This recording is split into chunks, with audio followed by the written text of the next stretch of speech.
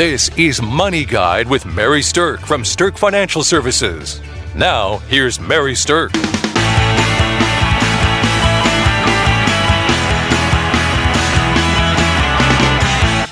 When it comes to tax season, people are often overwhelmed with just trying to gather all the information and get their taxes done.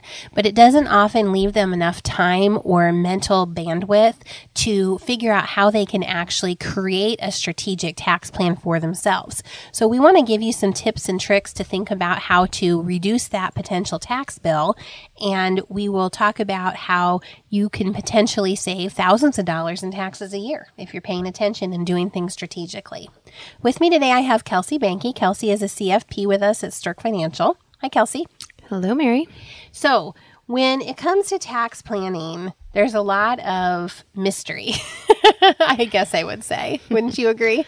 I would agree. It's this kind of big, scary thing. Taxes is kind of a scary thing because there's so much that is murky about the tax code that we're not real sure how to take advantage of. Right. And you know what? Here's my personal opinion. I don't want anybody to pay $1 more in taxes than they have to. I want you to pay what you're supposed to pay, but I don't want you to pay more than you have to. And that can be good advice, but it's tough to eke out every deduction, credit, or, income adjustment that you deserve. So we thought we'd take this opportunity to kind of get you thinking about some strategic ways that you can decrease that tax bill, and then that keeps more money in your pocket and keeps you moving towards a stronger retirement plan overall. So one of the things that people tend to know is that you might be able to deduct some of your medical expenses, right? So you have to have enough medical expenses to be able to deduct them. And it has to be more than 10% of your adjusted gross income. Right? So if you have some health issues, you have some health problems, then this is a pretty common one that people already know about. But what people don't necessarily know about is that if you are itemizing your medical expenses, you can deduct 19 cents a mile, that was the number for last year, when you're using your car for medical reasons. That is a very overlooked thing. So if you have to travel in order to get medical care, there's a lot of people where we live in the Midwest that go up to the Mayo Clinic. Absolutely. My in-laws traveled up there from Missouri because that was where they found the best plan, and they put a lot of miles on their vehicle. That adds up real quick. Absolutely. And most people are not even conscious of the fact that they can use those mileage as part of that number to get to that itemized deduction or to increase the deduction that they're able to do.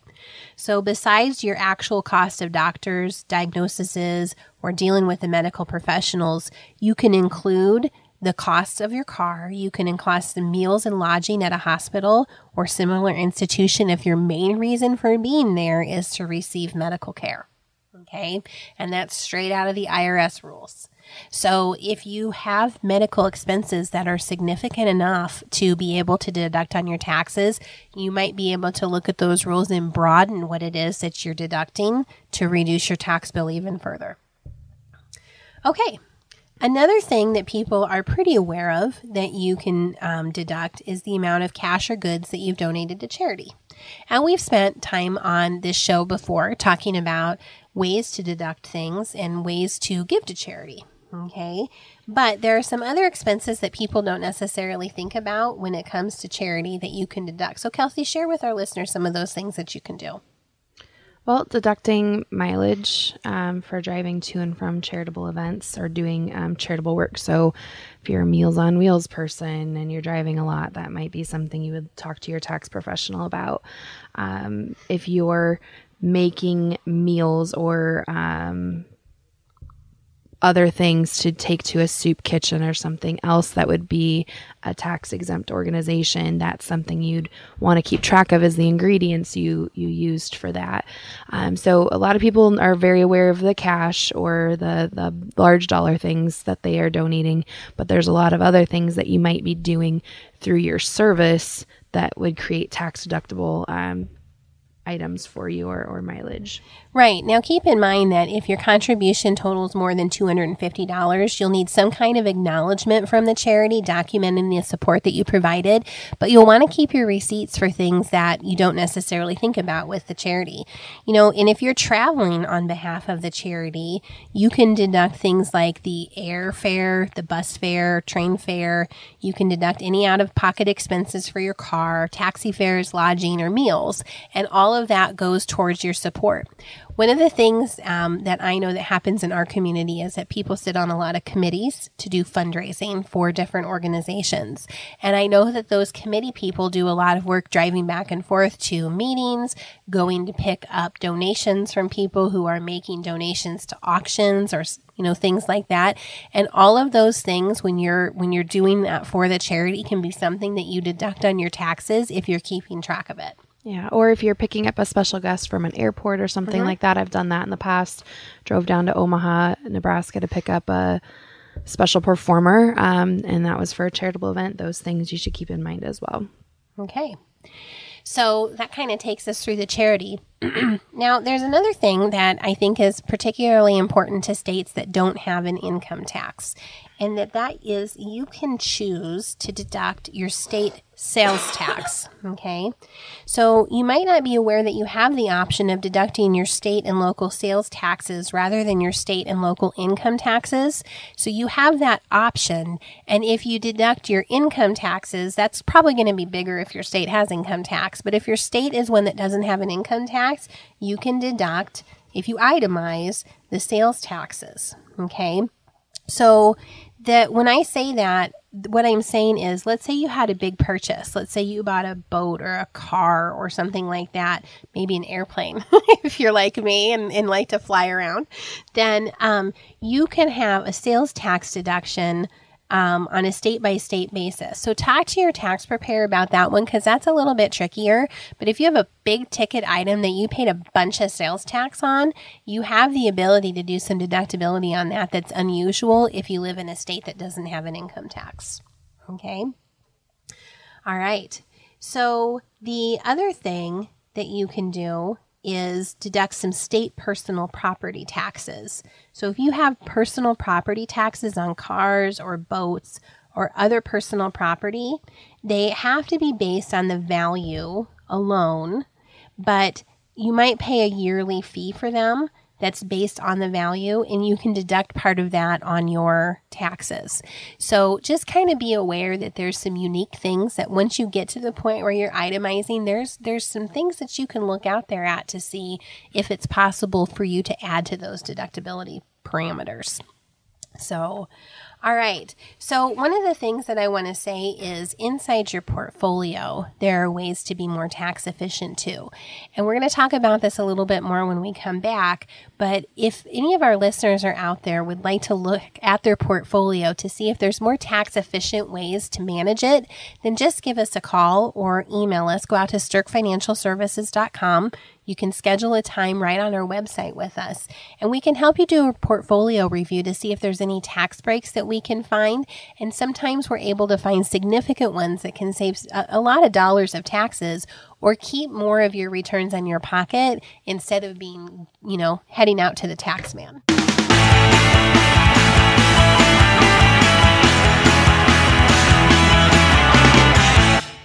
So we've talked about a couple good strategies already that are maybe some unexpected things that you can actually deduct strategically. But now I want to talk about job expenses.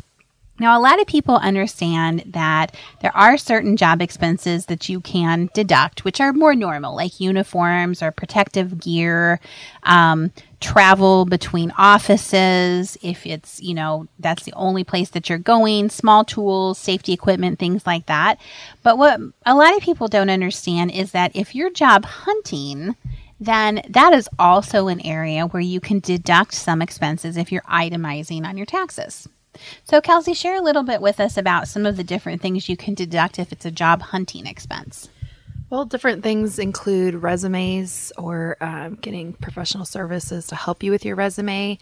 There's also different agencies that'll help place you in a job or help you find interviews. Any kind of expense like that goes into you trying to find a job is something that could be deductible on your taxes. Great. And also, let's just say that you have to pay for travel to a job. Maybe you're looking at a job that's cross country and you have to go fly there and stay in a hotel for a couple of nights to do interviewing. All of that expense is deductible as well. Of course, it's if you're itemizing your taxes, but those are some things that people don't commonly know. So if you're in that situation where you have job expenses or if you have job hunting expenses, make sure you're keeping track of them so that you can, use them. Now, when it comes to jobs, that also generally brings up the concept of moving expenses, right? Yes. So especially if you are moving quite a distance, then you might be able to tax deduct some of those moving expenses. However, there are a couple of tests that you have to meet in order to be able to deduct moving expenses. The CFO in our office is moving about 15 miles. She's going to be closer to our office now, which will be great. But unfortunately, she's not going to meet these tests to be able to deduct her moving expenses. And here's the test. It's a distance test and it's a time test. So your new workplace has to be at least 50 miles farther from your former residence than the main workplace of your old job. So it's a 50-mile test. And the time test is you have to work full-time for at least 39 weeks during the first year after you arrive to your new work area. So you have to move a certain distance and you have to work a certain amount of time to be able to deduct those moving expenses. Kind of interesting, isn't it? Yeah, there's, multiple things that go into that, but the mileage is one of them. So that time you're driving, right, in the truck or the vehicles or whatever, those miles can be included on that. According to last year's numbers, you can deduct 19 cents per mile, and that adds up if you're moving more than 50 miles away and definitely maybe multiple vehicles and things like that. So I know there's always tons of unexpected moving expenses, so make sure you're tracking those if that is your situation and try to save yourself a little bit on taxes. All right, let's talk about some tax hacks when it comes to our favorite people most of the time, our children and grandchildren. So, most people understand that there's a child independent care credit that you can get. So if you're paying for daycare for children, or if you're the guardian of a grandchild and paying for daycare, then that's a pretty easy and standard, tax deduction or credit to go after. But what a lot of people don't understand is that if you're sending your child to a summer day camp and you're doing that so you can work, then you also can deduct the cost of that summer day camp because it is kind of a quote unquote replacement type of environment for a daycare. Now there's limits to it, but I don't think a lot of parents really understand that day camp that has a cost to it can be something that they're deducting on their taxes too. Yep. As long as you're paying for them to go to those places while you work, then that's something that you should keep track of. And again, talk with your tax professional about. It might be a way for you to save on the tax bill. Yep. All right. Another thing connected to those lovely little children of ours is if you've helped them get through college and they've walked away with some student loans. So mom and dad, if you've made payments on a student loan for your child, I think they need to give you not one, but two big thank yous. And here's why. Because not only did you help them with investing in their education, but the truth of it is that if that student loan debt is in their name, then even though mom and dad made the payment, they're the ones that get it deducted on their taxes. Ooh. And so let me read to you what the IRS says about this. If you are the person legally obligated to make interest payments and someone else makes a payment of interest on your behalf, you are treated as receiving the payments from the other person and, in turn, paying the interest. Isn't that interesting? Yeah, I read that and I'm like, wow. I think that for most people, the parent getting the deduction is going to be more valuable than the student. Most likely. But it's a little bit of a tax hack for your child that you can make sure that they're taking advantage of. All right. So another thing is that there are a number of different education tax incentives. And so, we all want children and grandchildren to go further in life than we maybe did, or to further themselves with education. But the student loan interest is probably the most common one that we know to deduct, but not everybody knows about things like the American Opportunity Tax Credit, or the Lifetime Learning Credit, or the deductions for the tuitions and fees that you can get if you're paying for a higher education. Okay, so when it comes to things like your dependent children going to school, or you going to school, then you really want to talk with your tax professional about what are the best ones to take, because you generally can't double up on a lot of them, and you want to strategically understand, do I want to take this year? Do I want to take this that year? But you only can do some of these a certain number of years. And so you want to be strategic about when and how you use them. So, all right, the last tax hack that I want to talk about is reinvesting dividends. And the thing about this is that there's all sorts of different ways to structure portfolios. And when you're reinvesting dividends and they're buying more shares of a holding, then what you're essentially doing is raising something called your tax base. It's called a cost basis, basically.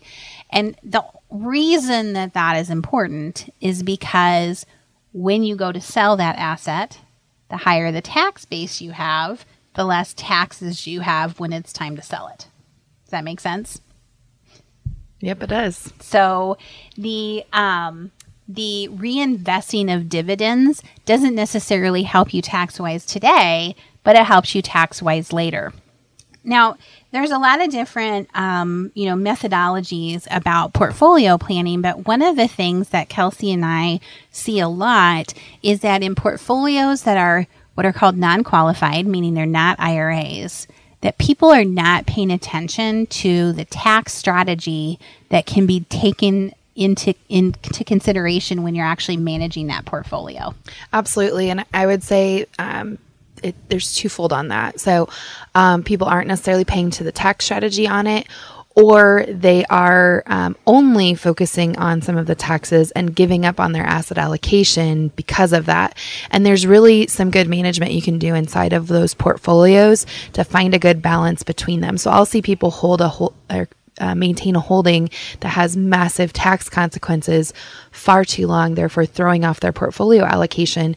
And with due diligence and just really paying attention to it and having a good strategy, you can slowly divest some of that over time, in a lot of cases, to maintain a good asset allocation. So if that's your situation, be diligent in making sure that you're finding a balance between those two things. Right. And if your financial advisor is not talking to you about strategic tax washing or things like that towards the end of the year, or if that's not part of the tax management in your portfolio, then, well, I guess maybe you should just call us. But I think that, that's something that people don't understand is a tax hack as well. So if you have a holding that has lost a lot of money and you have a holding that has made a lot of money, if you sell both of them, your net tax impact might be nothing. And that's called washing your losses with your gains, or washing your gains with your losses, however you want to say that.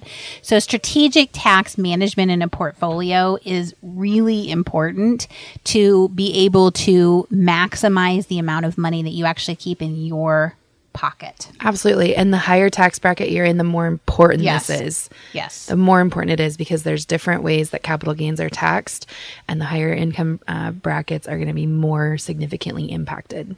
All right. We hope that these tax hacks have been valuable for you mid-year. Be thinking about strategy when you have a little bit more time and freedom in your brain to do so. And thanks for listening to Money Guide with Mary Stirk. views expressed are not necessarily the opinion of your audio provider and should not be construed directly or indirectly as an offer to buy or sell any securities or services mentioned herein. Investing is subject to risks, including loss of principal invested. Past performance is not a guarantee of future results. No strategy can assure a profit nor protect against loss. Please note that individual situations can vary. Therefore, the information should only be relied upon when coordinated with individual professional advice. Securities and investment advisory services are offered through Woodbury Financial Services, Inc., member FINRA, SIPC. Insurance offered through Stirk Financial Services, which is not affiliated with Woodbury Financial. Stirk Financial Services is located at 350 Oak Tree Lane, Suite 150, Dakota Dunes, South Dakota 57049, and can be reached at 605-217-3555.